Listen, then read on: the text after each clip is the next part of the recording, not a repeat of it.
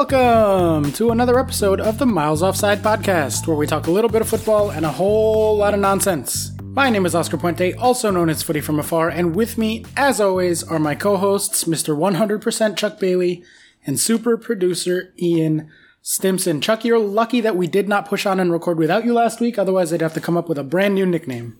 Mr. 99.3%. It's not as catchy, is it? It's not as catchy. We're at episode 93, guys. 93 times we a good have year. Sat down. A good year? What? Yeah, 93 was a good year. Oh, why? I had a Barney-themed birthday party. Oh, cool. Some good... What Disney movie was 93? That would have been Aladdin? Lion King was 94, I'm 94. pretty sure. Yeah. So I think 93 would have been Aladdin, probably. Yeah, because Beauty and the Beast was 92. Right. And Little Mermaid was 89. Welcome down chronological Disney Lane.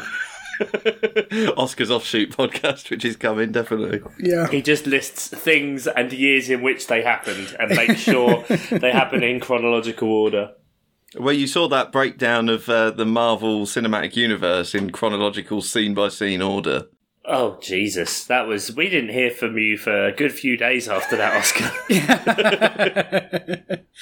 It wasn't me. I have to admit that it was not me under a pseudonym or anything like that. That theory has been floated around online. There was also the other guy who, Pixar v. Marvel or something? No, that's not what I was going to say. I was going to say the guy who did a extremely convoluted, multi-dimensional analysis of the Fast and Furious movies to rank which ones were the most fast and the most furious. I don't know if you guys saw this, but he had 12, I want to say, categories that are essential to a Fast and Furious movie, and he gave them ratings within those categories. It was straight out of my Marvel spreadsheet, and I was reading it on Reddit, and I was like, this fucking guy gets it. This guy loves Fast and Furious, loves spreadsheets. He is someone I would be very good friends with. Kindred spirit. Absolutely. Well, there we go. That's a good 4 minutes with no football. Football's back! Question mark? Question mark, Question mark? Our rapid fire news is just got this one story this week because we're so excited about it. But cue up the jingle anyway.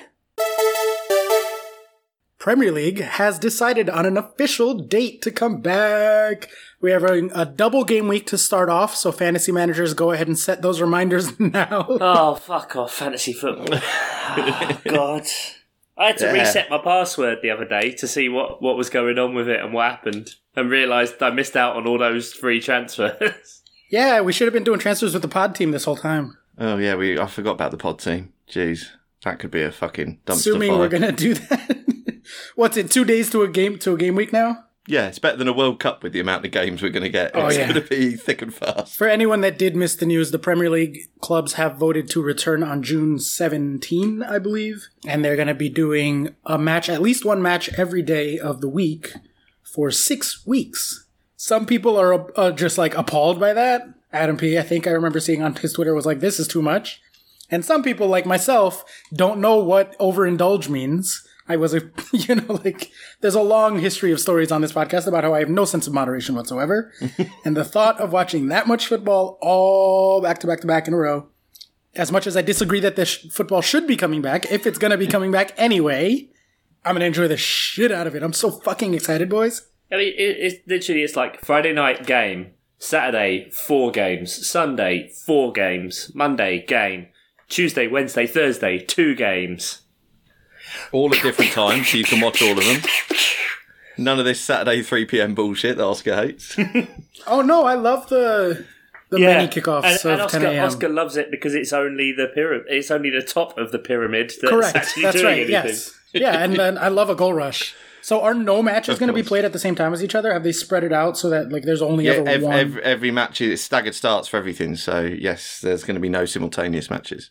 Many double game weeks. Or they just play multiple games on the same pitch. I'm still down for that. They had 0 positive test results yesterday or 2 days ago in the Premier League, which goes to show how many false positives there are in the data, or false negatives rather. Oh dear, I feel like we've been painting you as a bit of a sort of doom monger here, but then you say things like that, and it's just come on. There's been no. There's the statistical Restart. rate of a false negative on the COVID testing is 3 times higher than other reliable tests. Like it's like 1 in 4 is a false negative or something insane. I think it does depend on what testing system your country has. Correct. Yes, that's absolutely true. So I don't think the US ones are as... Like, obviously there's false negatives, false positive, whatever over here, but I think the US one's a bit...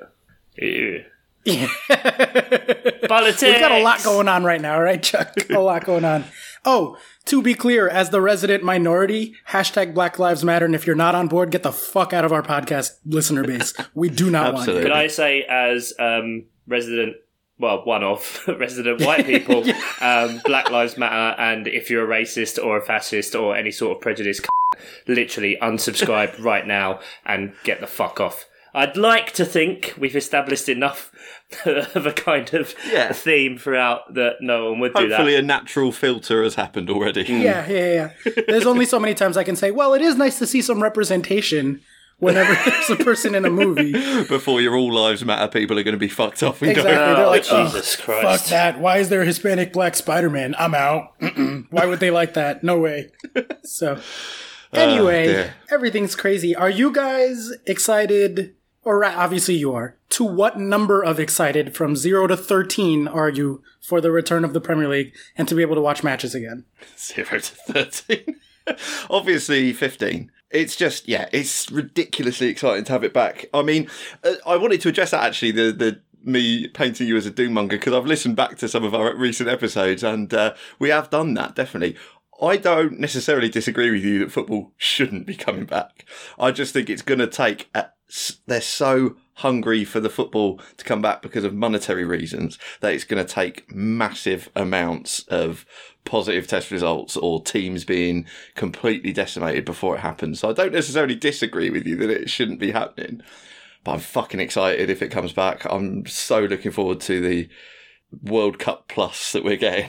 It's going to be just games every day. I'm just so excited. I think I'm on like naturally on a 13 out of 13 for the scale of I couldn't let him have that as one in 15. Of football coming back. I mean, obviously there is the factor that I've forgotten what it's like to support my team, which is what happens every summer when there's no football or maybe there's transfers, etc. Since when do you support Palace anyway? Oh, you watch Jesus. Palace. I thought you seemed happy. I labour with it. And I also probably think we're going to get about 2 games in and no more. Yeah.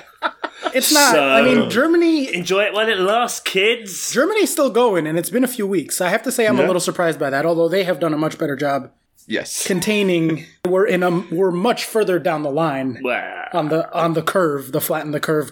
Yeah. Than you guys. Right? Like, I think I just 5 minutes ago saw the number that the UK had 1,200 new cases today, and everyone else in Europe was 300 or something. 1,900. Release the lockdown. Send the kids back to school. 2,200 across 12 European countries combined. But we got 1,900. It's coming. Project Restart will be fine. It'll coming on. Look, I'm going to be in full kit Chelsea wanker. I do not fucking care. I will get my scarf off the wall and hang it back up later. My half and half scarf just to piss Chuck off. Whatever. I'm going to go so fucking hard on this goddamn coming, whatever we get of it, Premier League season, because I've been so fucking starved that, even the Bundesliga, which I have to say, you guys haven't been watching the Bundesliga, right? I haven't. I just can't be bothered to learn a whole sort of new load of players and stuff. Hashtag Brexit. Plus Brexit. And Brexit, yeah. So exactly. just, exactly. Don't need to. It's been delightful to watch the Bundesliga. It has reminded me, to get a little less, I don't know, self-jokey about myself for a second. Words. This has provided a good opportunity to reflect on how I'm living my life and if I want to keep making a lot of the same choices I've been making, right? That's part of what's kind of gone on in the last 3-4 months for everybody to a certain extent. Whether you want to face those questions or not, they've been kind of shoved to the front of your brain. How does that relate to the Bundesliga? It very specifically relates to the Bundesliga because I decided that we don't really spend more than 2 seconds on some matches anyway. I'm fucking quitting Fantasy Premier League. I'm never playing that shit again. I'll finish out this season, but I'm done. I don't care about it. It makes me less happy. It makes me watch matches that I don't give a fuck about, like Burnley versus Aston Villa, because I'm like, oh, Jack Grealish got to get some points. And I'm sitting there wasting 2 hours of my life watching a garbage soccer match between two teams I don't fucking care This is about. the power play, Ian. This is the power play to try and change what the podcast is about. Yeah. He's trying to make us more pro-European, and that's not what we voted for. No. I would never do that to you guys. Pivot. Here comes the pivot. But I will definitely be watching Bundesliga every weekend. Well, I can't promise that, right? But like I plan on it because I like the Bundesliga more than the Premier League probably on average. I just don't care about the teams.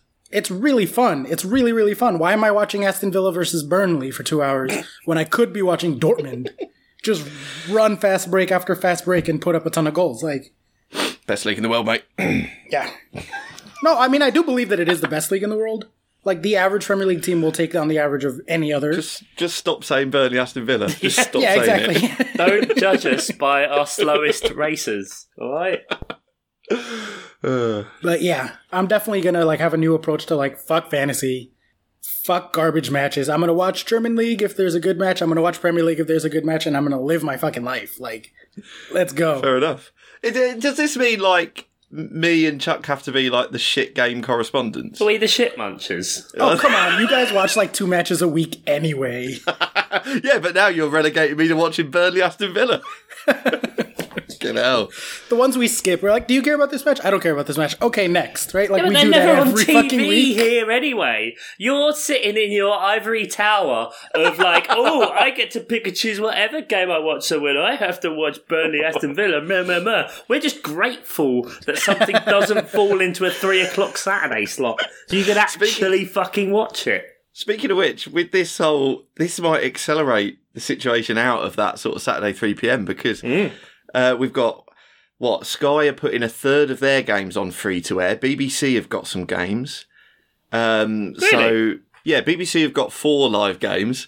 So, this might just accelerate this getting out of this Saturday 3 p.m. situation. Streaming's going to become the norm. Premier League are going to do it anyway. IMG Productions are going to take over and everything's going to be destroyed. The pyramid is going to be destroyed exactly Fuck like yeah, let's burn it down, baby. Let's burn the whole world down and start over. Slightly extrapolated there, but yeah, it does seem like an acceleration might be happening. How do you go back? You guys got a taste of like watching quality matches on TV with the Amazon thing? Like, was that earlier? That was this season, right? That was earlier this season? Who knows?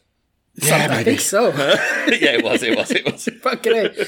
And like now all of this is going to be on TV. Most of it you're going to be able to watch for free. Like, does this change the Premier League dynamics going forward? Is this a Pandora's box over there, you think? Like, you can't put that cat back in the bag? Yeah, it's impossible to go back to how it was. It was going that way anyway, because people were so impressed with the Amazon thing. There's literally no reason to do things in the traditional subscription way other than that's how it started, so it carries on like that. But things are changing now, and it's... That's like the English motto. It's like, yeah, you're absolutely right. That's how it started. Why would we change? That's absolutely right. But there's too much money floating around, and other companies and stuff now, and Amazon are going to try and probably up their packages next year. They were totally successful with it. How much would you pay a year to watch the Premier League? To be able, like, let's say the Premier League launched their own streaming service with all 10 matches every week. How much a year would you be willing to pay for that? All 10 matches every week? Because, I mean, that's obviously probably double what we've got on TV now. And to get everything now, you've got to have Amazon Prime, you've got to have BT Sport, you've got to have Sky Sports. Fiverr. Good shout, yeah. I mean, this isn't the bluffer, mate. You're not starting low. Oh, is that not? Oh, No, I thought we were doing this isn't the an bidding auction. thing again. Yeah. £5. I don't know, to be honest. I'd like it all to be just wrapped up into my Amazon Prime. Can that happen? What if they came to you and said, £400 for the year, for the whole year, every match? Yeah, I probably would. That sounds about right, I reckon. Chuck's like £5, still £5. Yeah, it's just sticking hard on £5, yeah. Yeah. Between my cable subscription, which I wouldn't have cable if it wasn't to be able to watch the Premier League every weekend live, but between the cable subscription and then NBC added this stupid gold thing that you have to pay for to get for Goal Rush access and like 2-3 matches a weekend. Usually it's shitty matches, but though Chelsea will be on there like twice a year, so I just pay for it. But I think between those two things, I'm probably spending like, I don't know, $500-600 a year. Yeah. Which is probably about £400, right? give or take. Yeah, probably. I think, and this is why, like with that sort of money floating around, this is why I think unless it absolutely collapses, they will push this through as hard as they can. Do they not realize that they could make a ton more money? Like, we've talked about this, right? There's political forces at play preventing... Premier League's all about money, mate. That's why they formed their own league 28 years ago. So, like, why aren't they then? It's weird that they're not airing more, right? So, well, like, a lot of it goes with what you sort of took the piss out of us for, quite rightly, of something working so you just don't mess with it. You know, Sky was so instrumental in the creation of the Premier League. They put a ton of money into the infrastructure to the point of even when other companies had a go, like Setanta Sport and other companies, and went bust. Once they collapsed, other companies like ESPN came in, but they were using all Sky people, all Sky equipment. Like Sky are just so ingrained into all of it.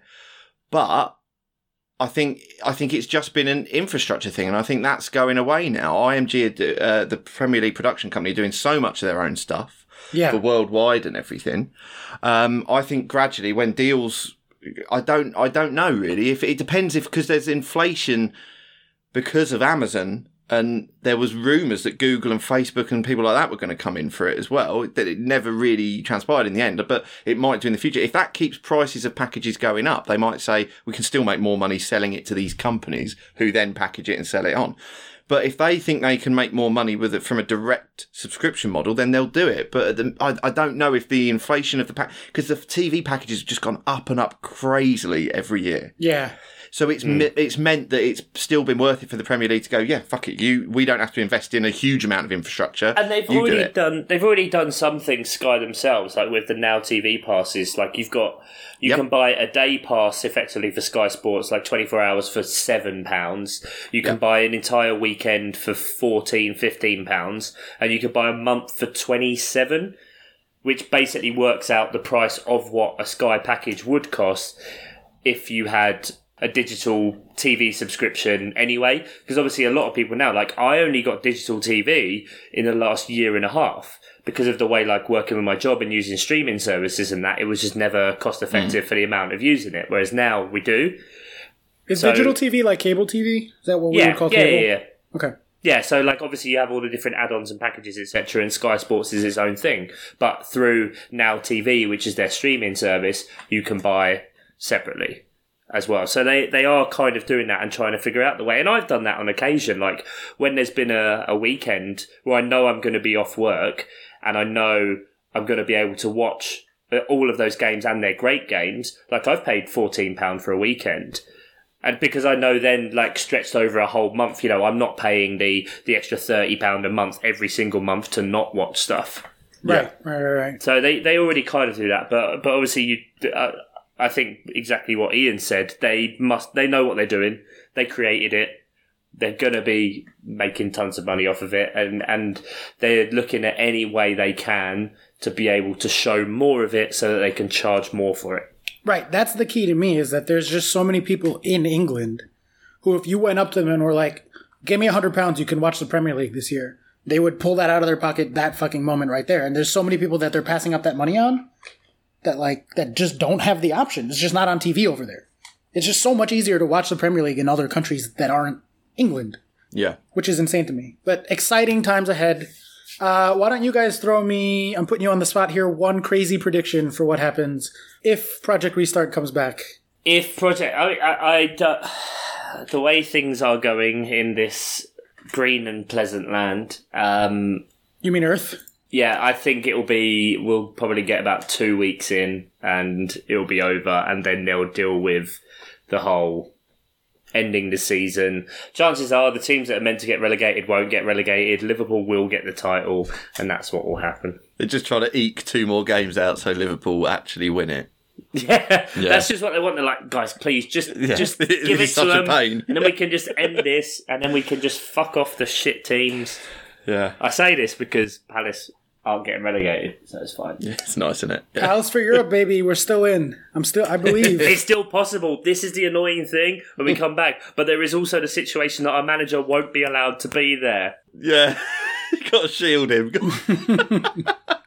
That's my crazy prediction. You know what? Fuck it. That's my crazy prediction. Pals for Europe. Pals for Europe. Oh, God, I thought you were going to say something much worse. Oh, God, it's pre-season again.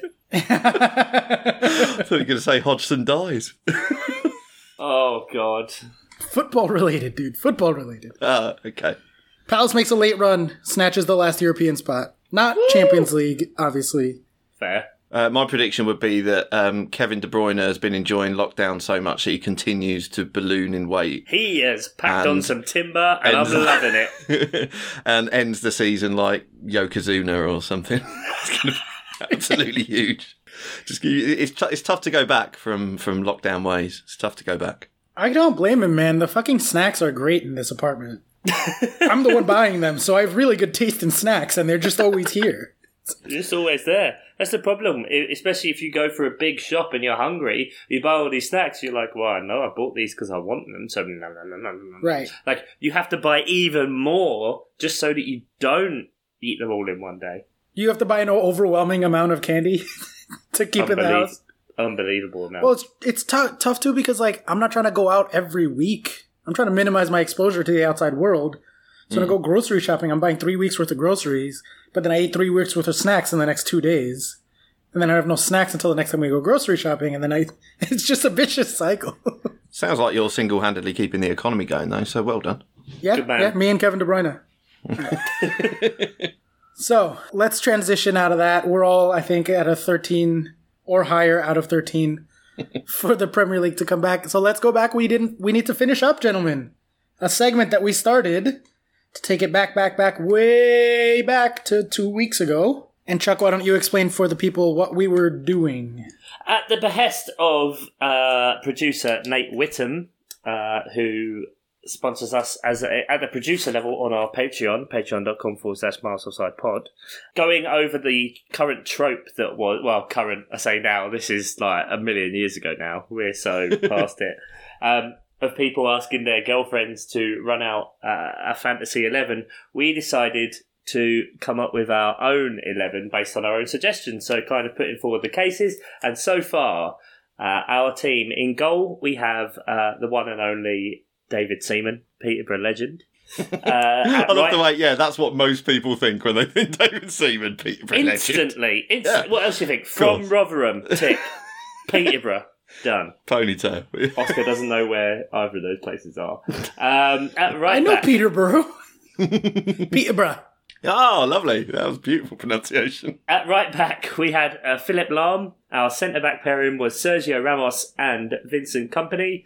Left back, the bullet man, Roberto Carlos. And then a midfield three of Frank Lampard, Paul Gascoigne, and Yaya Toure. Not Colo. So... yeah. The more I thought about that, the more I love it. It's a great fucking team. It's great. I listened back to the pod again the other day and I was like, oh, hello. And this is where we're going to fuck it all up. So we decided to go for a bit of a 4-3-3. So I guess left wing, right wing striker. No, I haven't done that. No, I didn't do that. I've just gone 3 all-out strikers. Oscar's probably used the time to change his suggestions in order to maximise his potential to get players in the team. Correct. I took all Chelsea players out of my suggestions, so you'll be happy to know that I'm not just going to say Drogba when it comes to strikers, even though it should be, and one of you should fucking say Drogba. Well, I'm not going to say Drogba. You should say Drogba. If you want to do it. Do it right. As do George it Michael me. said. R.I.P. You got Frank Lampard, mate. So fair. Yeah, that was it, and I campaigned for that. So, how do we want to start? Left wing, right wing, or front man? I told or you, I've got 3 strikers. So. Or are we going centre attacking mid and 2 strikers? Bug them all in the pot, see what happens. Not like one of your parties, mate. Right, Ian, first name out. Go on then. Give us a name. Slight deference to Oscar here, in a way. Miroslav Klose. Ooh. Okay. His scoring record for clubs and Germany was unbelievable. Germany never lost a game where he scored. Top scorer in the World Cup. Assists in his game as well. Good sort of, hold up play. Could always bring people in. He's also... I felt like I should balance out Sergio Ramos's shithousery a little bit. This guy is a fair play, modicum of fair play. He's admitted to referees before when he scored with his hand, something that, Maradona never did, and refused penalties that had been given in his favour when he said it wasn't a foul. But great player to watch as well, and played in a sort of unbelievable amount of tournaments for Germany. Sort of he did. He made 4 World Cups. Yeah, which is how he got. You always find that with the top scorers, it's when they just hit their first World Cup. You just right have time. to be the right age. Yeah, it's just luck, really, to then get 4 World Cups. That was the disappointing thing too. There were many disappointing things about Germany's last World Cup effort, which we recorded about. And UEFA Nations League. Yep, go ahead and listen back to our first 30 episodes, and you'll hear me being very sad about Germany a bunch of times. But among the storylines going into that World Cup was Thomas Muller. 5 World Cups in the previous 2, or rather 5 goals in the previous 2 World Cups. So if he had done anything decent, assuming that would have had 18 and the next one when he'd be at the tail end of his career, he had 2 World Cups to score 5 goals after scoring 10 in his first 2 to try to make a run at Klose's record. And obviously that didn't go so well. So that's kind of shot, dead in its tracks. But Klose having the 4 and really, really turning it on in his first couple was huge, because I think he only got 1 or 2 goals in 2014. He was mostly as a sub, but I remember buying his jersey knowing that he was gonna, I was like, oh, okay, I'm going in on this. I'm not waiting. I believe in this shit, and I'm buying it and wearing it during the 2018 World Cup. And I was wearing that, that jersey was a really nice jersey, and I had Klose's name on the back, and I wore it every day for a fucking month or whatever. That's what you can say about the German team. They have had some good kits. I love a black and white kit. It's the best you're going to give them, isn't it? Pretty much. Was it the 2006 kits that had loads, the Adidas ones that had the multicoloured section around the midriff? No? It was stripes. It wasn't multicolored sections. It had wavy stripes in different colors. Yeah, it was almost like an oval around the front of the body, and there were 6 different countries that had it as their away kit. Mm-hmm. And it was the flag was the design, but it was a white. I think Argentina had it. Yep. Basically, all the best kits from that World Cup. That was great. Only real thing I remember of him was that when he did break the record, he tried to do a front flip and he messed it up. Yep. Yeah. And he fell on his ass. But he was, yeah. Oh, that's surprised me there. But wait, you've got 3 strikers, haven't you? Yeah. Yeah, okay. I did, Okay, so Oscar, give us a suggestion, mate, for one of your front 3 that you've been tinkering with this whole time. All right, well, speaking of World Cups, I'll go with another sentimental World Cup pick. And this is someone who, for various sort of external reasons, never really had a go in the European leagues, but was an MLS All-Star and an on-loan All-Star in January on a couple of stints in Landon the Premier Donovan. League. And it is the only Captain America, the original Captain America, or the second Captain America, I guess, but the first one in real life. And that is Landon Donovan. Yes. America's still amazing. I love it. You had 2 extra weeks to think of this. And that's what you I went love for. it. I'm here for it. Yeah. Dude, I can't not throw Lando up there. The most goals in U.S. men's national team history, I believe, Not saying much. second for assists. Not saying much. He famously had an ongoing battle throughout his career with depression and with mental health issues. He took a break from the game. He retired early because of it. And he never felt I don't know, the way he's talked about it afterwards, he never felt emotionally safe to really have a go in Europe. And so every time he would start to flirt with it, every time there would be any kind of conversations, he would have a successful loan. He had a really good loan at Everton. I remember he had a good loan at Bayern Munich, actually, also in a winter loan one time. He would back off of that and come back. And he ended his career early. He retired from the national team early because of it. But when he played, he was one of those guys that would fucking die for the shirt he was wearing, be it the club he was at or the U.S. men's national team. And some really clutch goals.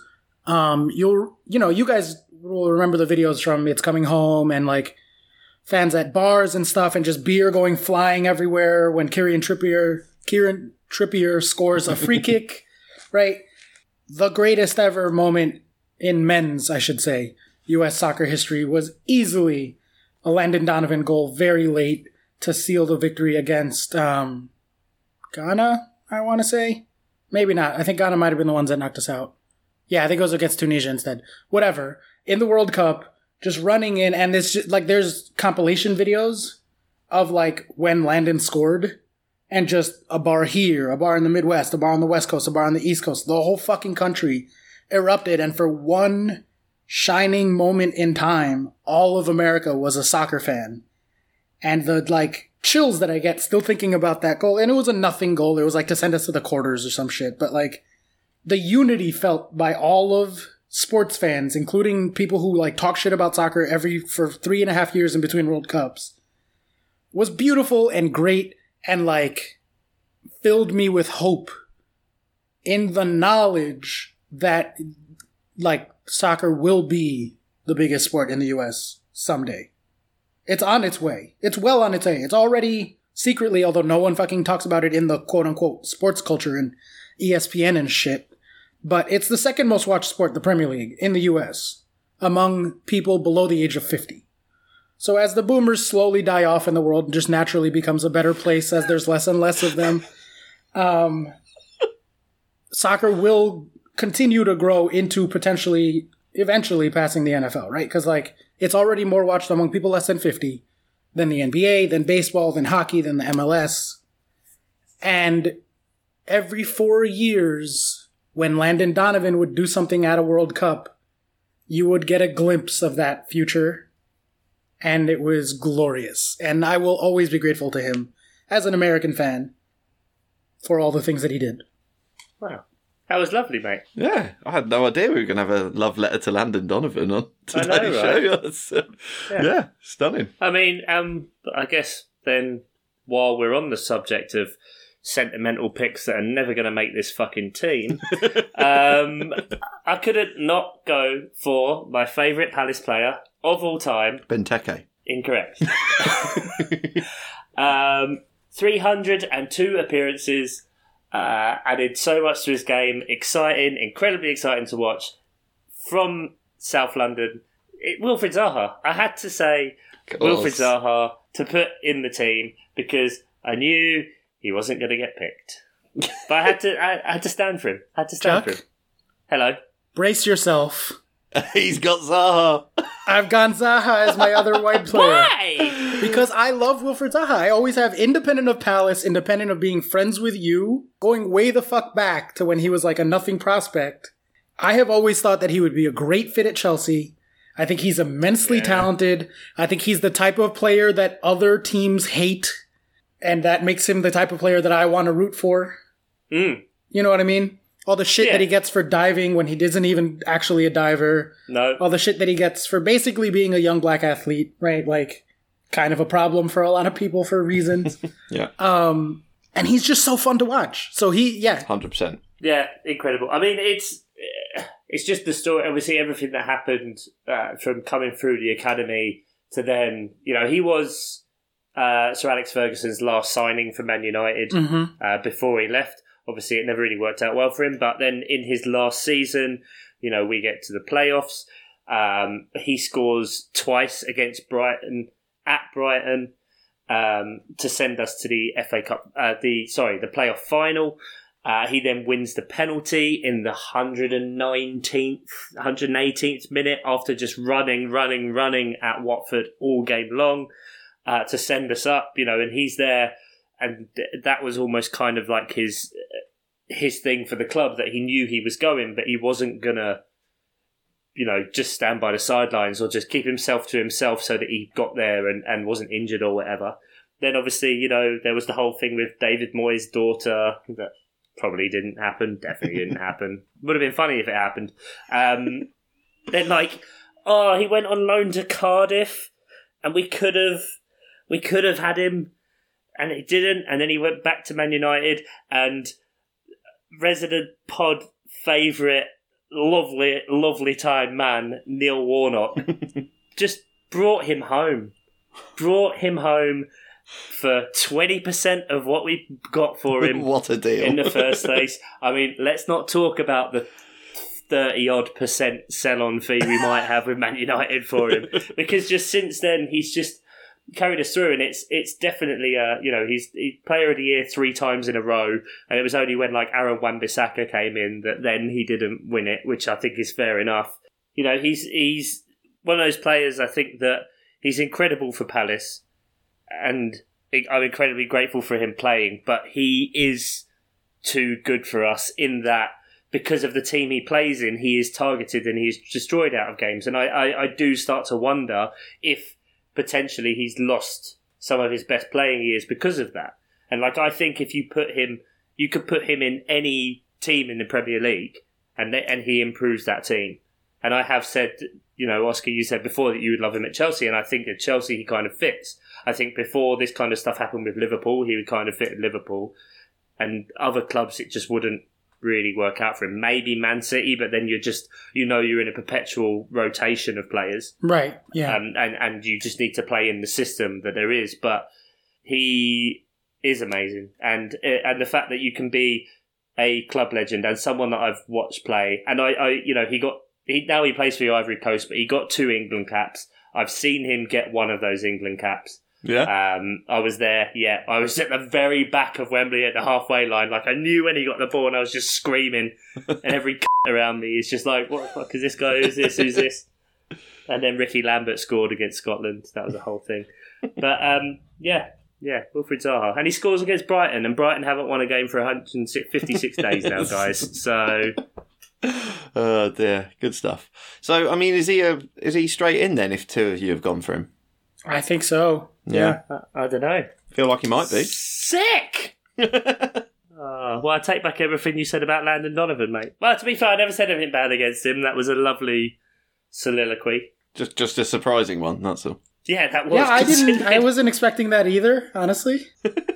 Oscar, give us another one then.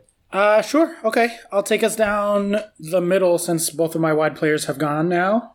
And that will be, and again, trying to be almost anti-Chelsea so that it's not overly predictable and boring. Why'd you do it to yourself, though? Interesting. Because we literally said, and you always had in extra parameters, and you asked so many questions about how this was going to work. And it was just like, just pick like your favourite players, basically. Yeah, but then it would have been 11 Chelsea players, and I would have just kept getting voted down. I appreciate your commitment to sort of try to go outside the box a little bit. Cheers. You can assume that if Drogba comes up, he gets my vote, and he should be the striker for this because of all the strikers. Is he your honourable mention? Sure. Yeah, let's go with that because his club, like his cup finals record, all of this, everybody knows this stuff. He's a legend. He's amazing. But for the sake of not giving into my bias too much, I will say that my favorite striker that has never worn the shirt for Chelsea, who almost did for 3 fucking summers in a row, they talked about transferring him, and then he went to Man City. The one, the only, Sergio Aguero. Sergio Aguero is so much fun to watch. I've wanted him at Chelsea so badly for so fucking long. He was always one of my first signings in FIFA career mode. He has Elvish tattooed on his arm. Here we go. Lord of the Rings, Elvish tattooed on his arm. Him and Fernando Torres got matching tattoos when they were young at Atletico Madrid, and they are in Elvish, just like I have Elvish tattooed on me. Yeah, I don't know, what more can you say? It's Sergio fucking Aguero, man. Aguero! The single greatest moment that has ever happened in football. I would agree. Moment, yes. Accomplishment, Leicester. Yeah, individual moment, definitely. And he's so nice. I really respect his absolute refusal to learn English as well. I love that. Yeah, that's bullshit. That's bullshit. He knows English. Well, yeah, he probably does. He does know English. He just doesn't want to do interviews. Yeah, fair enough. Either way, I'm happy with it. It's just, that's what a player should do. I do what I like. Well, you look at Unai Emery, and he tried learning English, and all he got was jokes about his accent. So fuck that. Like, fuck you guys. I'm just not. Go ahead. Yeah, fair enough. Why don't you learn Spanish and try to interview me in Spanish? And then I'll make fun of your fucking accent, douchebags. Watch a load of English journalists try and do that, yeah. Yeah, absolutely. I mean, he's fourth all-time in the Premier League goal-scoring charts. He has the best goal to games ratio out of any player that scored over 100 goals. It's 0.69, so 180 goals in 261 games. It would just be a shame, like, if he didn't keep playing, because he's just fantastic. And, like, even though he gets older and older and older, and you've got Gabriel Jesus, who has always come in and, like, done a job when he's needed to, like, he's still... Sergio Aguero walks into any team in the world. Like, for me, there's no other striker that he couldn't replace. Yeah, I'm going through, like, certainly at Madrid, after Ronaldo's gone, there's no one who would get above him at the striker spot.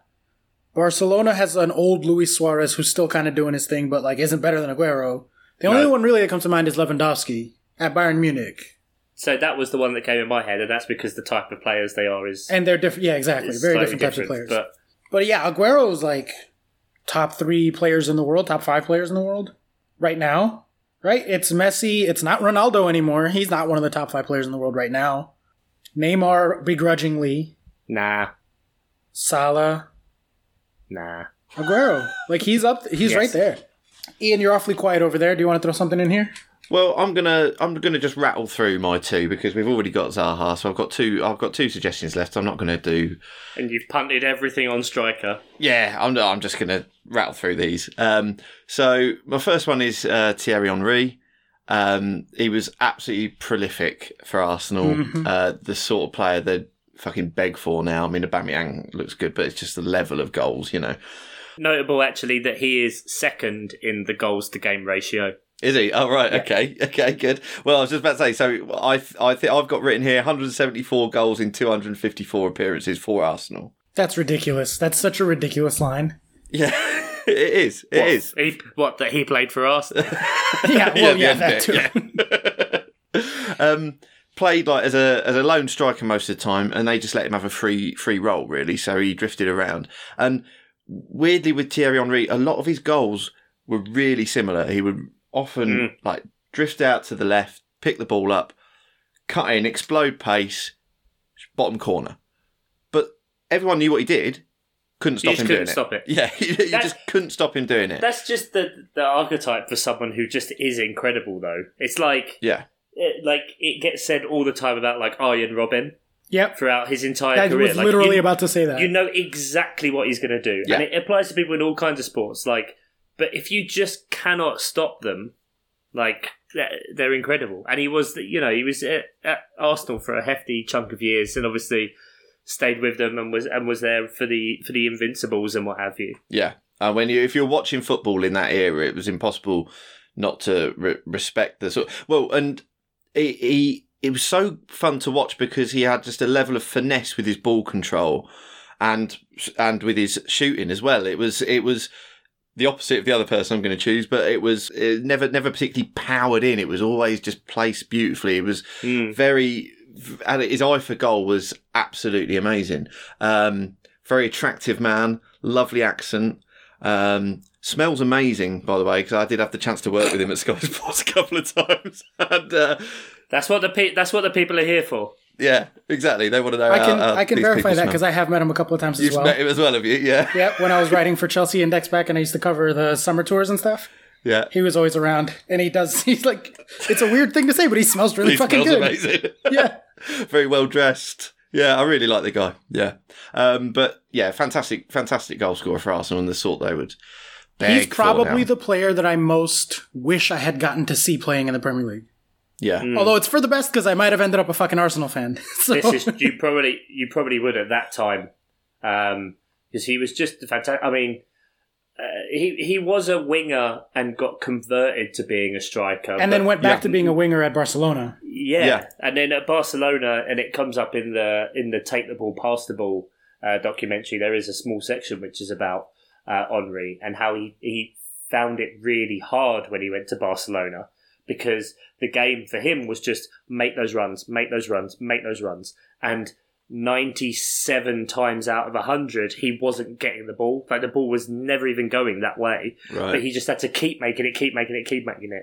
And then when the ball did come to him, it was just like, you just have to score now and be set up. So it was a completely different kind of pressure and whatever. But it kind of makes it seem why there was such an elegance to his game, because he was a fast, pacey, changed the way things were in that Arsene Wenger kind of revolutionisation of English football. And yeah, he was 14 million in FPL. Always. Jeez. He was a 14 million starting player in fantasy football because he was just incredible. Yeah. And my other suggestion, Oscar will be happy to know, I've gone Didier Drogba. Hey! So he feels like a little bit of a different player to Henry. I mean, just powerful. The shot on him, unbelievable.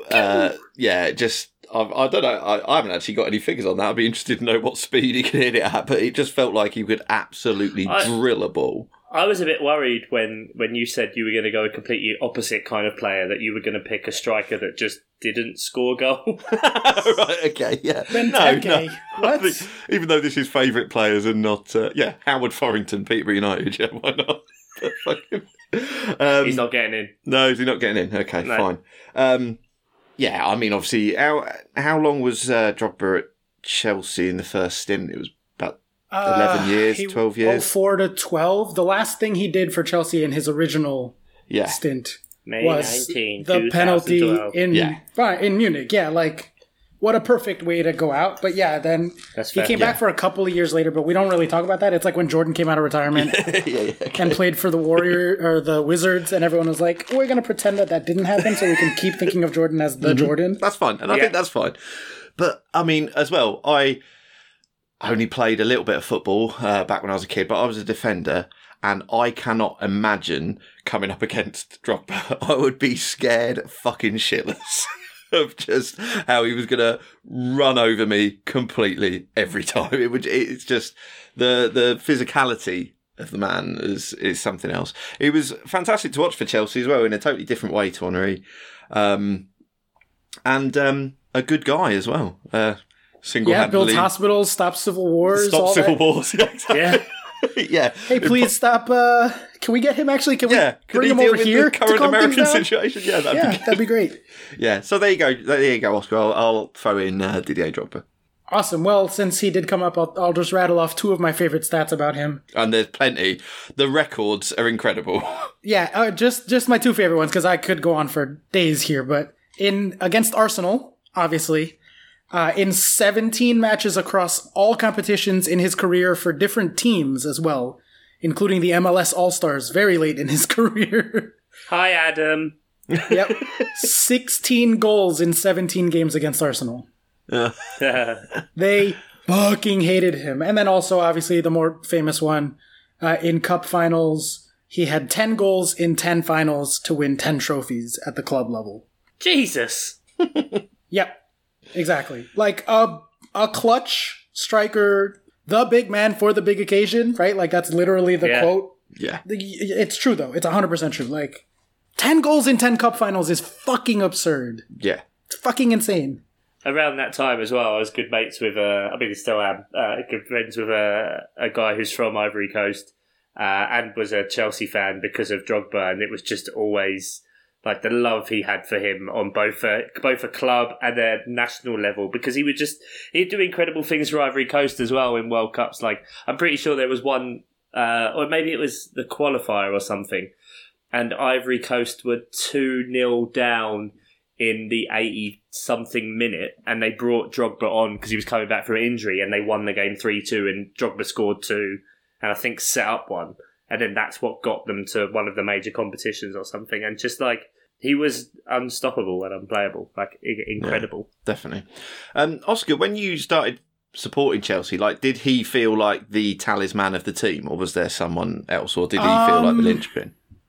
That's a great question. I think, so my perceptions are obviously super mixed, because I was like so new to watching soccer regularly that I was still trying to like really wrap my head around like the tactics and even just like the offside rule and stuff like that. Like I only watched it during World Cups, right? So like I knew soccer, I had played soccer, but like the more nuances of it. Yeah. And then I was also watching multiple teams at the same time to try to figure out, like I was pretty sure I was going to be a Chelsea fan, but I wanted to double check and all that. So Checks and balances. that's a hard. Yeah, I try to be unbiased. If I am biased, but I try to counteract that or whatever. Peter Cech's and Michael Ballax's. Oh, it's nearly there. Is nearly there. Very close. Very close. Very I would good. say the short answer to your question is that it's probably John Terry. That was like the Okay. first name I knew. Oh. Captain, leader, legend.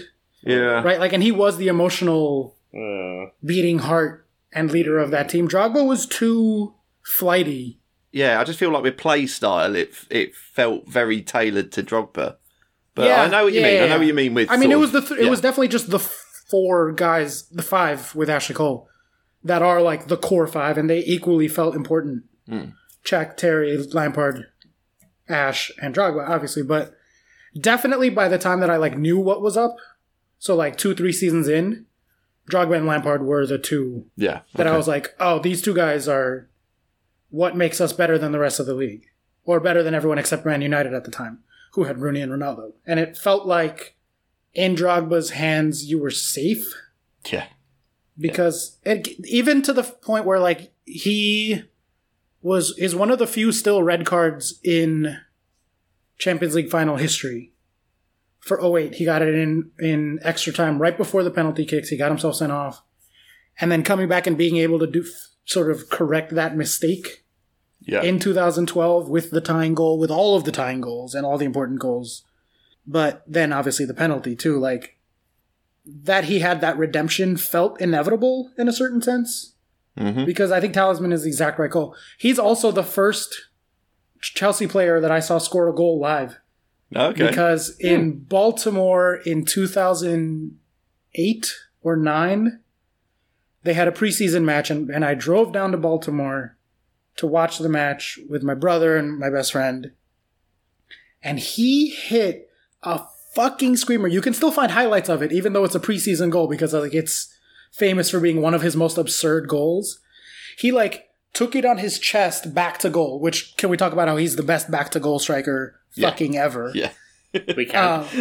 He took it on the chest back to goal, and then on the volley or on the half volley, he turned from about the 40 fucking yard line, like so far out, and just put his laces through it and smashed that shit into the top corner like he was taking a penalty kick and had all the time in the world to prepare for it.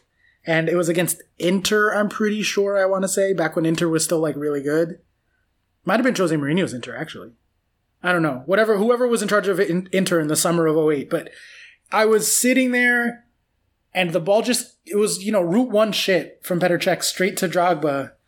And like, as he took it on the volley and started to turn and get his body shape into shooting shape, and you realize what's happening, just a collective intake of breath and dead silence in the stadium for a second of like, wait, what is he?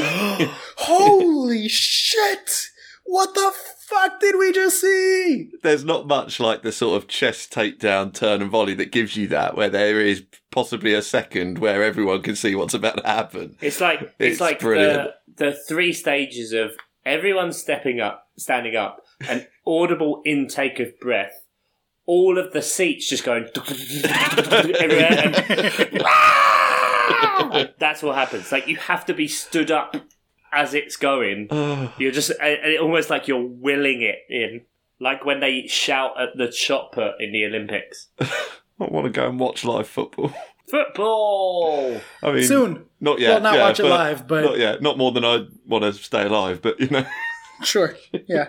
So Drogba straight in the team then? I mean, you put him up, Ian, and I'm voting for him, so that's 2 out of 3 right there. Well, there you go. It might be. But no, because before you can't vote for your own players. That's we did before. that's the point. So, That's the point. Well, also, Chuck changed all the rules when he went for Philip Lahm, even though he had suggested someone else. So, well, yeah.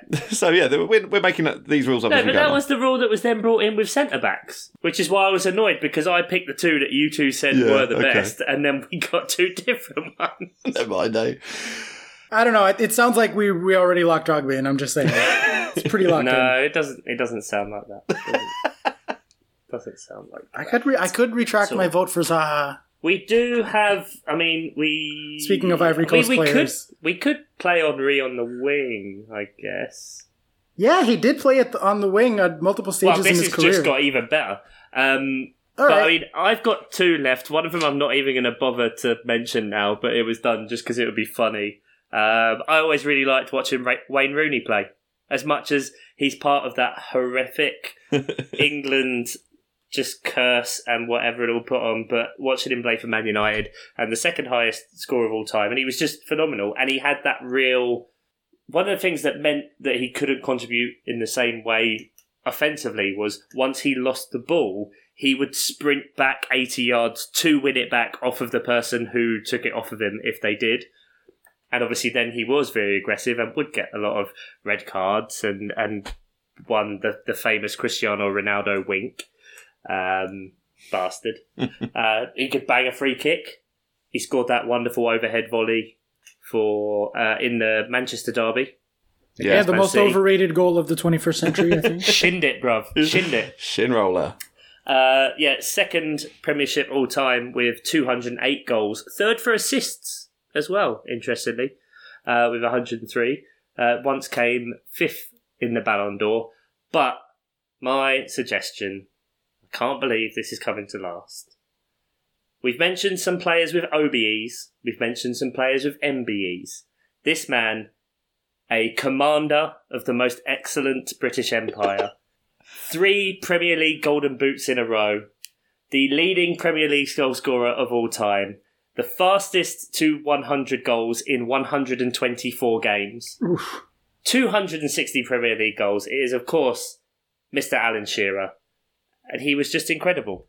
And we've spoken to about him a lot. I mean, I know I've already lost this one to Drogba, which is fair enough. I'll probably just take that. But Alan Shearer was phenomenal. And he was just someone who, it was like, you brought him on and you figured you'd get a goal, whether it was for England or for his club.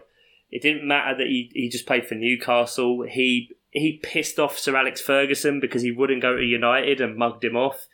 Won the Premier League, though, with Blackburn. Yeah. Who? No, just kidding. I know them. Exactly. The Rovers. When he came third in the Ballon d'Or, it was behind the original Ronaldo and Matthias Sammer, who was the Germany captain that won, let me think, this would have been in 96. So they won the Euro, and his Dortmund team won the Bundesliga, and he had just won the Champions League, or the European Cup, the year before, and had been the captain. So, like, kind of esteemed company to be around. Injuries blighted his career. But I was never a Newcastle or a Blackburn fan, but when I was a kid, I was an Alan Shearer fan. I even remember, to this day, turning around to my parents and saying, why couldn't you have called me Alan? Like Alan Shearer. Yeah. I was like, it's one of my earliest memories of when I was like 5 or 6. Oh, wow. Because I just loved Alan Shearer, and he's phenomenal. Absolutely. Phenomenal. I mean, you mentioned something when we recorded a couple of weeks ago about Virgil van Dijk, if he makes a mistake, you talk about it because it's so rare. With Alan Shearer, if he went like 4 games without scoring, the media started calling it a drought because it was, he didn't do that, basically. He went into Euro 96, didn't he, with about something like 8 games where he hadn't scored? Yeah. And that was unheard of for Alan Shearer, so that's why it was a worry. I mean, he soon put that to bed in the tournament, didn't he? A lovely old job. But, yeah, it's... to a point. To a point, yeah. But yeah, when a player can score the level of goals he did, it's a great shout, definitely. Great shout. Premier League legend. Yeah, one of those players that I definitely wish I had gotten to watch just from the way that people talk about him. I love watching greatness when it's happening, even if it's not necessarily for my own team. So like Suarez at Liverpool, I fucking hated that guy like any other right-thinking human being. But like, in a weird way, I feel honored to have like watched him play against Chelsea. To have had Do you know what I mean? one of my players bitten by him. Yeah, exactly. Yeah, it's an honor. And I think Shearer would have been that. Like, despite being at Newcastle or whatever team he would be on in the modern version of it, like... I don't know whether you'd like him. I don't know. It's kind of... Doesn't feel like an Oscar player to me. I don't know, because he had, like... He would... I think the bias comes in because he was English, but there's a lot of kind of, to an extent, the Diego Costa about him. Like, he wasn't afraid of, like, throwing sly elbows and stuff like that, and really verging on the edge. Like, obviously, before him, we'd had Gary Lineker, who was the golden boy and you know, won the World Cup Golden Boot, but he famously went through his whole career without a single yellow or red card. Like, you had that. Oscar's not happy with that at all. Yeah, no, get out. Not. Done. He definitely should have had quite a lot, but Shearer was and it also kind of feels like, similar to maybe with Aguero now, that with the amount of injuries and recurrence of that, it feels like there could have been more. Like, you know, Aguero at the minute is 4 full-time in the Premier League with 180. You get to second with Rooney of 208, and you have Shearer with 260. Fuck. Now, granted, he played in some of the seasons when there were more teams. Right, yeah. But it just feels like there could have been so much more. And there were still missed opportunities because, you know, he was scoring 1 in 2 for Newcastle. For Blackburn, he basically had 1 in 1. He scored 112 goals in 138 games. That's fucking absurd. What was his XG per 90, though? XG for 1990s. That was, But so actually, though, what was his style of play? Was he like a target man? Was he a finesse guy? Was he a poacher? Like, what was his deal? I would have said, if you had to characterise it with what you've gone there with, I would have said poacher.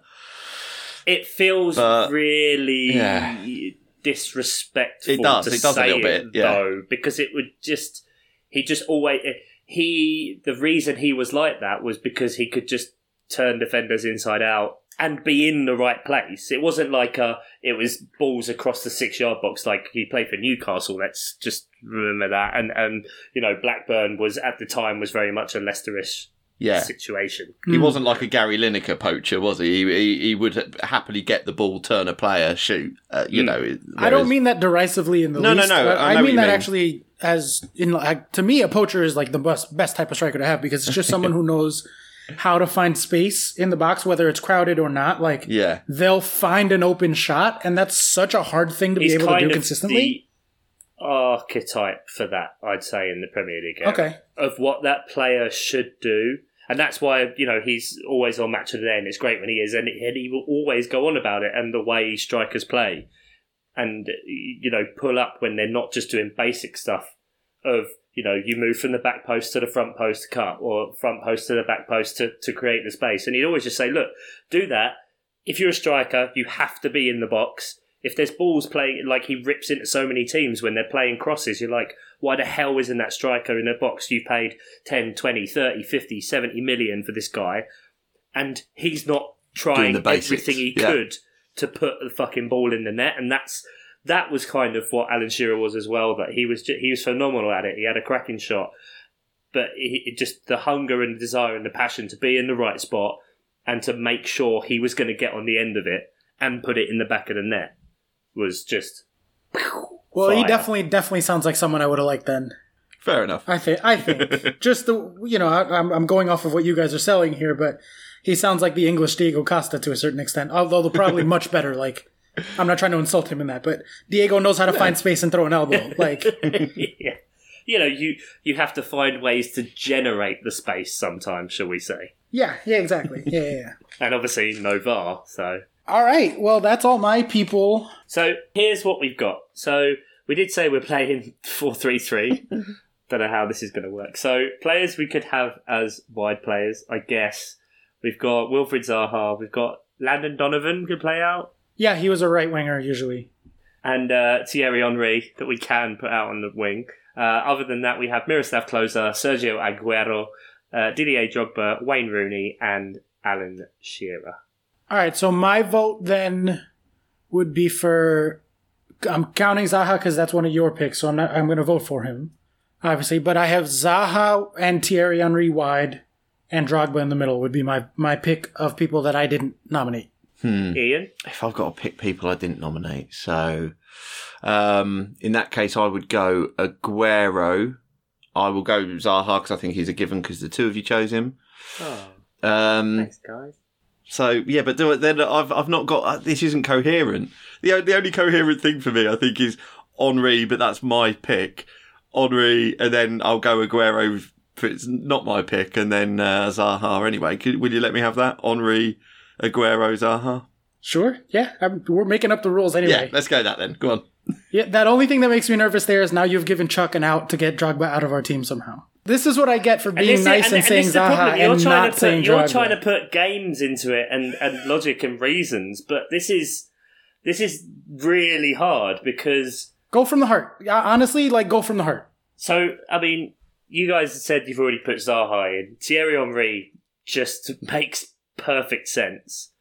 Closer, as much as I really liked him, nah. Landon Donovan, I don't have that connection, although recognise. Sergio Aguero and Didier Drogba are two, in different ways, two of my favourite players.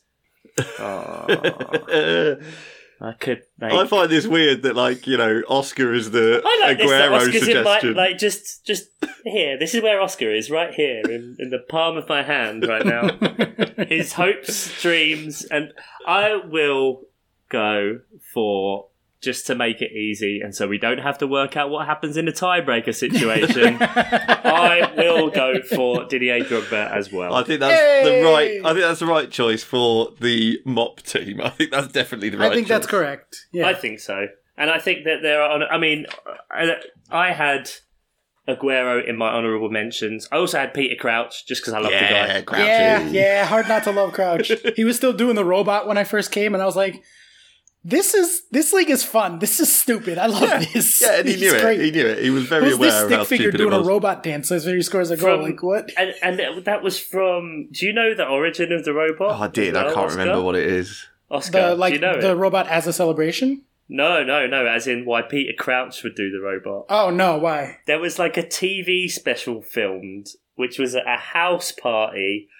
I can't remember which footballer's house it was now for the life of me, but there were actually cameras there and filming. It was really weird, and at one point they told Peter Crouch to do the robot, and the camera just panned to him as he was doing it, and then it was all over the papers and everything the next day of okay, that's he awesome. was doing this, and then so he did it in tribute to that. But there we go. So if we talk through the entire team, so in goal, Bosnich. Peterborough legend. We're not right. Not Mark Bosnich, not Neville Southall, and not Peter Cech. Sorry, that's Oscar just getting angry there and throwing the team away because he's not doing Mark Bosnich. No, I'm trying to pull up the train sounds. I know you are. At right back, Germany captain and World Cup winner Philipp Lahm. Centre back, Sergio Ramos, World Cup winner, eternal shithouse. Vincent Kompany, leader amongst men, and the most impressive. He was brilliant. Roberto Carlos, the bullet man, with 24-inch thighs and the most inexplicable free kick in all of human history. Centre midfield, defensive, Yaya Toure, just to be the linchpin, to hold it all together, to calm things down. Box to box is the one and only Super Frank Lampard, doing God knows what, Paul Gascoigne, and then an indomitable... If that's even the word, I don't know. I've been drinking. Front three, which is just incredible. On the left, or the right, or in the middle. Who fucking cares? Darzet, Wilfred, Armel Zaha. Striker, Didier Drogba. And Thierry Henry. I mean, you would watch the fuck out of that team. Fucking unbeatable. Yeah, my God. You don't beat that team. You don't beat that team. What? You just turn up and you just go... Pfft. I'm so happy with how that's turned out. We managed to get a player from all three clubs, 2 for Chelsea. Even Peterborough. One for Peterborough. Even Peterborough. Chances are there could be another one in there somewhere. I mean, did Sergio Ramos have a loan spell in Peterborough? Not that I remember, no. We got some Chelsea. We got different nationalities. We got an Arsenal player in there too, so fuck anyone out there trying to say that we're biased against Arsenal. So that is our team. Obviously, the thing that kind of spawned this off, and not to try and... this could be messy for us, lads, couldn't it? I think I'm all right here. I think you're all right. There is a definite mix of... Emily will know actual footballers from a Chelsea perspective. Kelly will know England footballers. England footballers. And Gina just knows names based on what I've shouted at the TV. So why don't we go in that order? Let's go for Emily's inevitable, what Oscar would have picked. I gotta say, I think this team might give ours a run for its money, because she had no preconceived notions of she has Messi in the team, so... Well, she's out. She's cheating.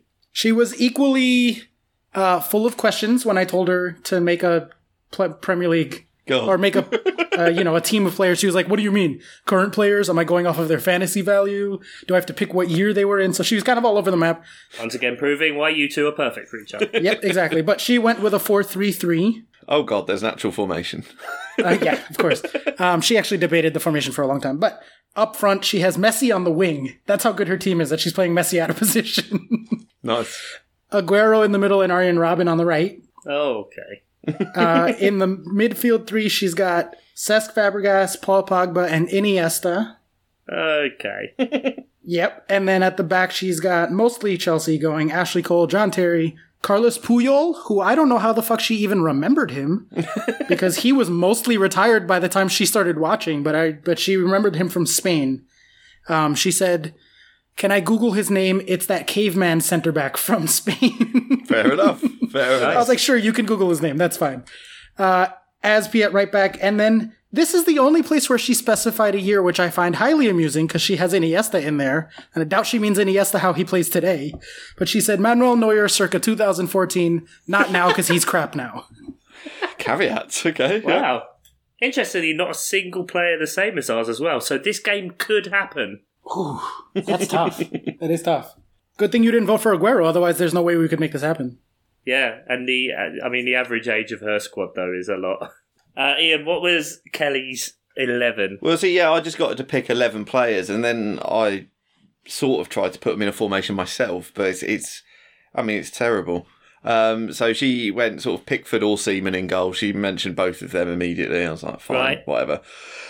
So then her players, which I've put into this formation, which is a sort of I don't know, 3-2-2-3. There's lots of strikers. Of strikers. Old school, like a WM formation. Yeah. So in defence, we've got Jordan Henderson, Paul Ince, Stuart Pearce, then David Beckham and Jamie Redknapp, Michael Owen, Peter Crouch, Ronaldo, Shearer, Rooney. It's very striker heavy. She's got goals. She's got goals in that team for sure. Well, yeah. It is. Yeah. Yeah, at either end. Yeah, it'll be like watching Peterborough every game and end 6-6. Yeah, pretty much. So, like both of your good ladies, mine also had questions. But mostly, what do you mean? I don't know that many footballers. and also, can I Google? So, when I took through, I did an example and just drew... Because I didn't put into positions like you so generously did, Ian. I drew some circles to do an example and said, you can do that on a different page and then come up with your own formation. She went, no, I'll just do that. Okay. So in goal, we have Diego Benaglio. Excuse me? Yes, the silence is correct. The reason Diego Benaglio has been picked, and I was asked the question... Who is the Swiss goalkeeper? And I was like, what the hell? And the reason for this is because he was the Swiss goalkeeper at, I think, the 2010 World Cup, and she thought he was really hot. So, okay, wanted to put him in the team. Classic. No. We then have Peter Crouch. Is he really hot? Did you look up a picture of him? I mean, he's attractive. I mean, we mentioned it when it came to Thierry Henry, so that's fair enough. Okay. Yeah, I mean, it's only fair. You wouldn't really... I mean, he played for VfB Stuttgart, Nacional, Wolfsburg, and Monaco. So... Okay. Yeah, still plays for Monaco, actually. Oh. There you go, Google. At left back, Peter Crouch. Because everyone knows him. Love it. Centre back, Ashley Cole. Yeah. At left centre back, because he's the one that was married to the Girls Aloud one. Mm-hmm. Now, at the other centre back, we did have Harry Kane. That was quickly crossed out because she said she thinks he's from Essex. And she did this after doing the rest of the team and went, "What's that player that you went on about loads?" And she went, Punchin. That's it. Brilliant. So Jason Punchin is another Excellent. centre back. Right back, who's the one with the funny name that sounds like boobies? So Samuel Umtiti. Left midfield, Christian Benteke. Yeah. Naturally, Frank Lampard. Nice. Centre mid. Other centre mid, Danny Drinkwater. Why not? There you go. I mean, why? But why not? One of the few people whose name is also a complete sentence. In caveman speak. Well, Danny, drink water. David Seaman. I mean, the reason for this, it might get edited out, but the reason for this is because a friend of ours was having some illicit times with him not too long ago, whilst he was on the Chelsea payroll. So, Okay. yeah, shagged him. I mean, that's staying in. You know that. Right midfielder, that's why I didn't mention her name, or where she works. At right midfield, Evan Hazard. Evan. Okay, all right. One of the lesser-known brothers. One of the lesser known. I think he's like Torgan. fourth. Yeah, Torgan, Killian, and then the next one is Evan, I'm pretty sure. Evan, yeah. Up front, two up front. Also a player whose name is a complete sentence. Kaka means poop. Yeah, she went for that, and I was quite like, okay, good. Yeah, good. And then the other one, because he did a birthday message to one of my mates a little while ago, Ryan Giggs, up front. Give it Giggsy. Yeah, okay. So an eclectic That's team. eclectic. That is the word. With some great... I mean, my favourite was... I mean, obviously Danny Drinkwater. But who's the guy with the funny name that's like boobies? Yeah. Titty. Titties. Oh. What's that in the distance? Making sure we socially distance on the public transport, actually. Do be safe. To be safe.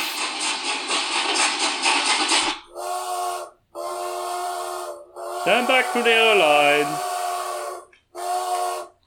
Now arriving at Isolation Recommendation Station.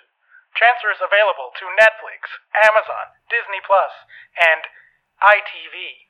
For our English listeners. Yeah. Very good. This is the end of the line. We will not be... get the fuck off the train. Go watch stuff. Oh, it's an evolving jingle. Yep. It is evolving. Also worth noting that those streaming services are available over here. All three of them. Okay, well, Just chucked ITV in there, my illustrious employers. Speaking of which, so that's actually my first one. ITV have decided to put on Euro 96. Now, I know it's finished now. They were putting it on ITV4, but it's every single Euro 96 match is available on the hub, the ITV hub, and they have an accompanying podcast as well, which has been really good, where they've got from each sort of the matches that England played, they've interviewed, Mark Pugac has interviewed an England player and one of the players from the other team. And it's been really good. And the first podcast was Tony Adams, and he is really honest about his descent into alcohol. He was an alcoholic already, but he never, when he was a lot playing, of that Arsenal team were. Yeah, quite. But when he was playing a tournament or whatever, when he was playing football, he was always able to stay off the alcohol. But after England went out of Euro 96, he just talks very honestly about going on a 7-week bender, which then meant he came out of that and just stopped drinking and hasn't touched a drop since. I mean, it's fucking, it was quite something actually. He was really, really honest. But yeah, the podcast's been really good that goes along with and I listened to that as I was sort of watching along with the game. So I sort of watched England. You forget they won penalties against Spain. Yeah, in the round before. Yeah, in the quarterfinal, and Spain deserved to win that game, really. But I mean, England went through, and then we deserved to win against Germany in the semi-finals. Spoilers. Went out. Yeah. Spoilers. I haven't got to the semi-finals yet. Sorry, mate. Yeah. But yeah, I mean, it was just such an amazing summer, and don't do it. Oh God, honestly, I enjoyed it so much, and then you watch the Germany game, and it's just fucking heartbreaking. But Yeah, it was great. It was great, and all the games are there. So definitely take the opportunity to watch England, Scotland at least, and England, Spain, and England. Well, no, actually, what am I saying? England, Holland. I mean, that's the fucking one you want to watch. Oh yes, Jesus, took them apart. That was from the groups, wasn't it? Yeah. Third group game. Yeah. Beautiful. Anyway, no so spoilers. That's definitely a game to watch. That's one. And the other one I'd say is completely different, but I think it's all on the BBC iPlayer at the minute, and it's Mortimer and Whitehouse Gone Fishing. I think you can watch all of that. It's fucking brilliant. So it's Paul Whitehouse, Bob Mortimer, both sort of comedy performers whose heyday was in the 90s, getting on a bit now. Both of them have had heart attacks, and the premise of this is that Paul Whitehouse, who is quite an experienced fisherman, takes Bob Mortimer, who's not, but an enthusiastic amateur, takes him fishing, and then Bob deals with the accommodation and like cooks them like heart-healthy meals and stuff as they go round. It sounds ridiculous. It's easy viewing, and it's really funny and heartfelt, and it's really nice. I love it. It's one of the most therapeutic TV shows you could watch because it combines like nature show with the fishing kind of part. Yeah. The kind of open honesty in a lot of times about them talking with the problems, etc., and what they've had to overcome and what they're doing. Yeah. It then has the cooking parts and then just the fact that these are two incredible comedians as well, and that just seem like really good mates. I mean, I'll watch anything with Bob Mortimer in it anyway. Just absolute national treasure. But his excitement when he gets anything on the fishing rod, and he's like a child. He just like jumps around and starts screaming, and then Paul Whitehouse gets so angry with him. Yeah. It's just, it's really, like you said, therapeutic viewing is exactly right. Yeah, so definitely, if you can find it, like I say, I think it's all on the iPlayer at the minute. So yeah, Mortimer and Whitehouse Gone Fishing is brilliant. That's me done. Nice, Chuck. Well, it's really funny that you mentioned ITV this week again, Oscar. So much like Ian's, because mine, and also linked to Euro 96, is that they did a special over 3 episodes a little while ago, which was called Harry's Heroes. Euro having a laugh, and it was basically, it's something they did last year. Was they did an England versus Germany rematch of 1996, and a lot of players that were playing for the nations around that time kind of came together. Like, it wasn't the full 11 or whatever. That happened actually just before Bobby Robson died a few years ago. They did a proper 11 versus 11, as many of the players as they could.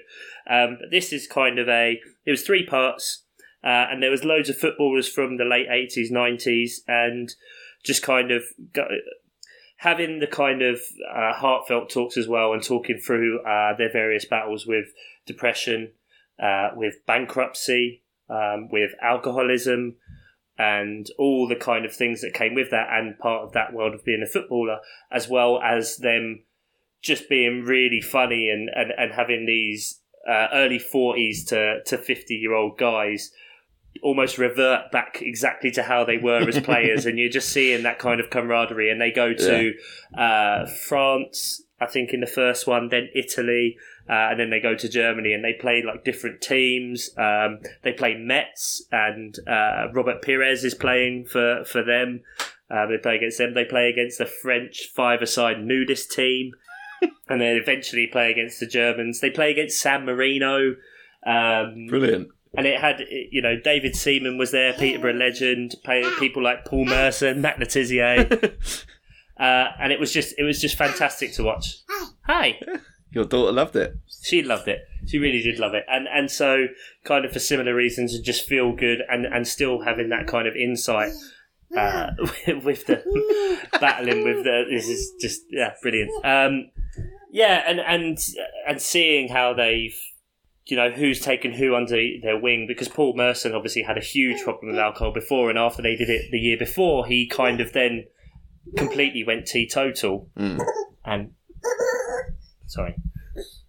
he kind of went teetotal, and then he's trying to work with Neil Ruddock, who's obviously had big problems and issues with weight and alcoholism, etc., and kind of trying to bring those changes about in other people. And it's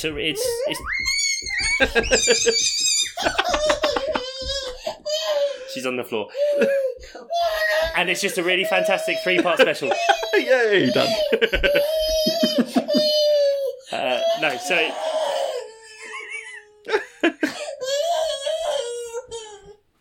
Bye.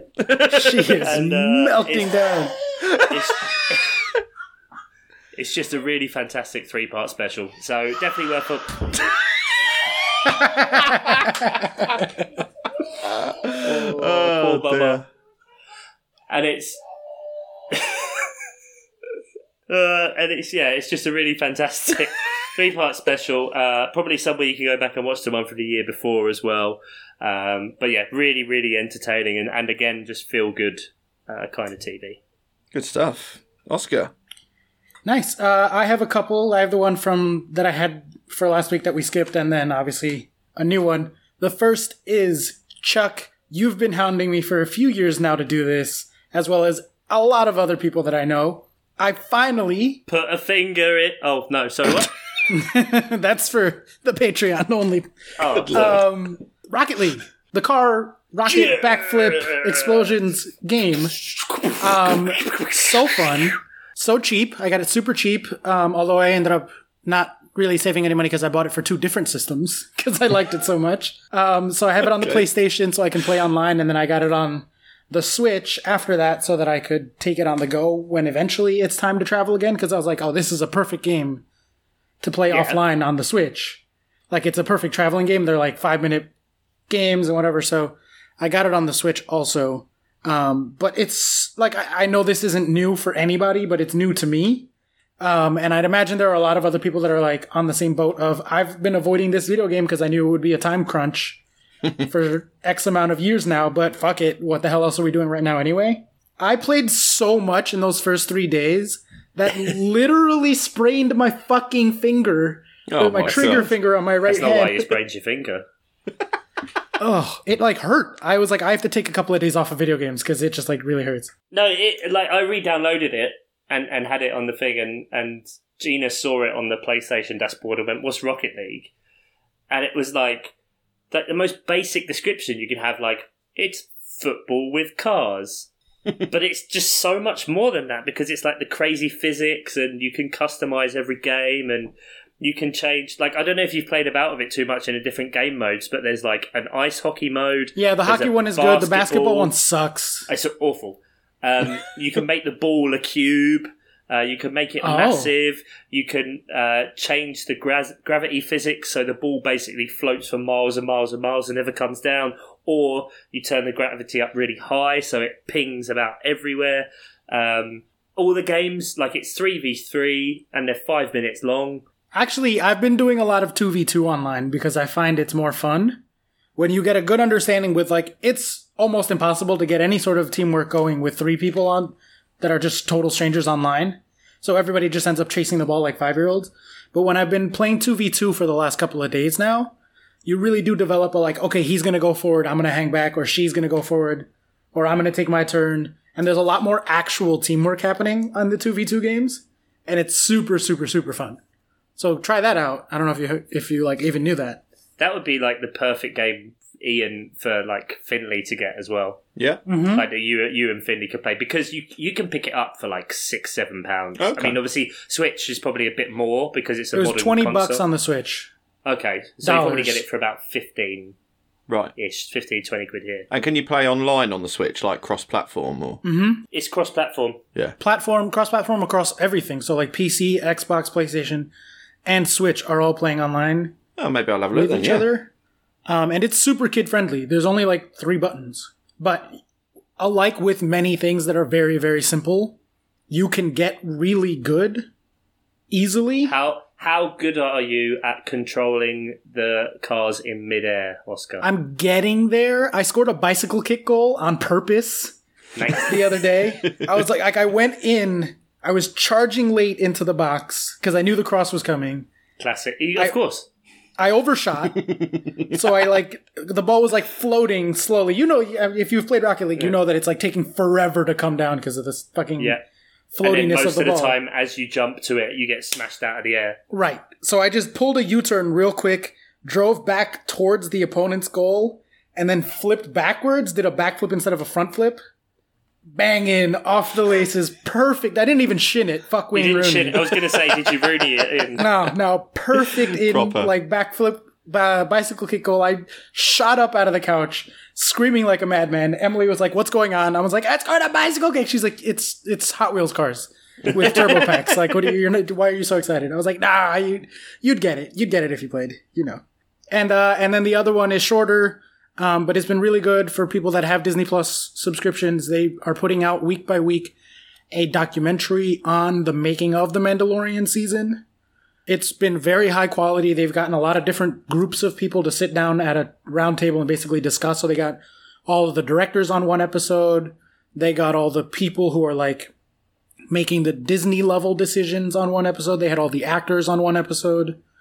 And just hearing them talk about the making of, there's a bunch of episodes. If you're only going to watch one, and I do recommend everyone watch this one, even if you're not going to watch the rest of it, the episode about the technology that they used to film this fucking show blew my mind. They developed a bunch of new technologies for specifically Mandalorian to be able to essentially make movie level quality stuff, because if you watch Mandalorian, it feels like a movie without having to go around and build a bunch of different sets or film at a bunch of different locations so that they could bang out a whole season of a show quickly.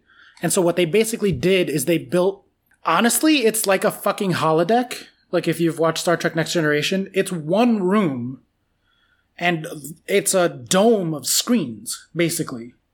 And then they use the Unreal Engine and technology. They incorporated technology from video games, technology from ILM and like actual movie stuff, and green screens. And instead of having green screens and like a fixed set, basically as they move the camera around, it knows where it exists within the space of the giant dome. Nice. And so it changes the angles for these super HD screens behind them. So stuff that you didn't realize isn't getting shot in a physical room. Yeah. Or on set, or on location. Like so a lot of the desert stuff, they just poured sand on the ground, and then we're just in this one space, walking in different angles and shooting from different angles. Cantina scenes where you're like, they built a cantina and they're just sitting in a cantina, and it's like, no, one table and then basically a digital, like it's like they're recording in VR but with people without needing a VR headset. It's so fucking cool. I'm not even doing a good job of explaining it particularly. Watch that episode. The technologies that they developed to make The Mandalorian will blow your mind. Stuff that, like, you would not at all have assumed that it was CG or it wasn't physically in the room with them. The actors kept complaining that they kept almost walking into the wall because they couldn't see where the ground ended and it became the screens because it was so seamless that they were like, it felt like being outside. And I felt uncomfortable walking because I didn't know when I would walk into the wall. Like, amazing stuff. So definitely worth the 45 minutes or half hour or whatever, just to see how they filmed that show. So cool. Science. No, fantastic. Absolutely fantastic. That sounds incredible and something we've spoken about before. So that about wraps us up for this week. We've packed in a lot, haven't we? Wide-ranging. Wide-ranging and veering. Get in touch with us on the socials, should you wish to, on Twitter at Miles Offside Pod. As mentioned before, we do have a Patreon. It's patreon.com/Miles Offside Pod. Throughout the coronavirus pandemic and being no football, we had suspended all payments on that. With football coming back, we are looking to bring that back in July. So obviously this is kind of a month's notice. If you did still want to come on board, you are more than welcome. You can join us on the Slack. There's plenty of good chats that's been going on there. And just be safe out there, guys. Look after one another. Don't be a prick. Black Lives Matter. And that about wraps us up. So, thank you very much, Ian. Thank you, sir. Take care, Oscar. Take care. And take care to each and every one of you out there. Bye.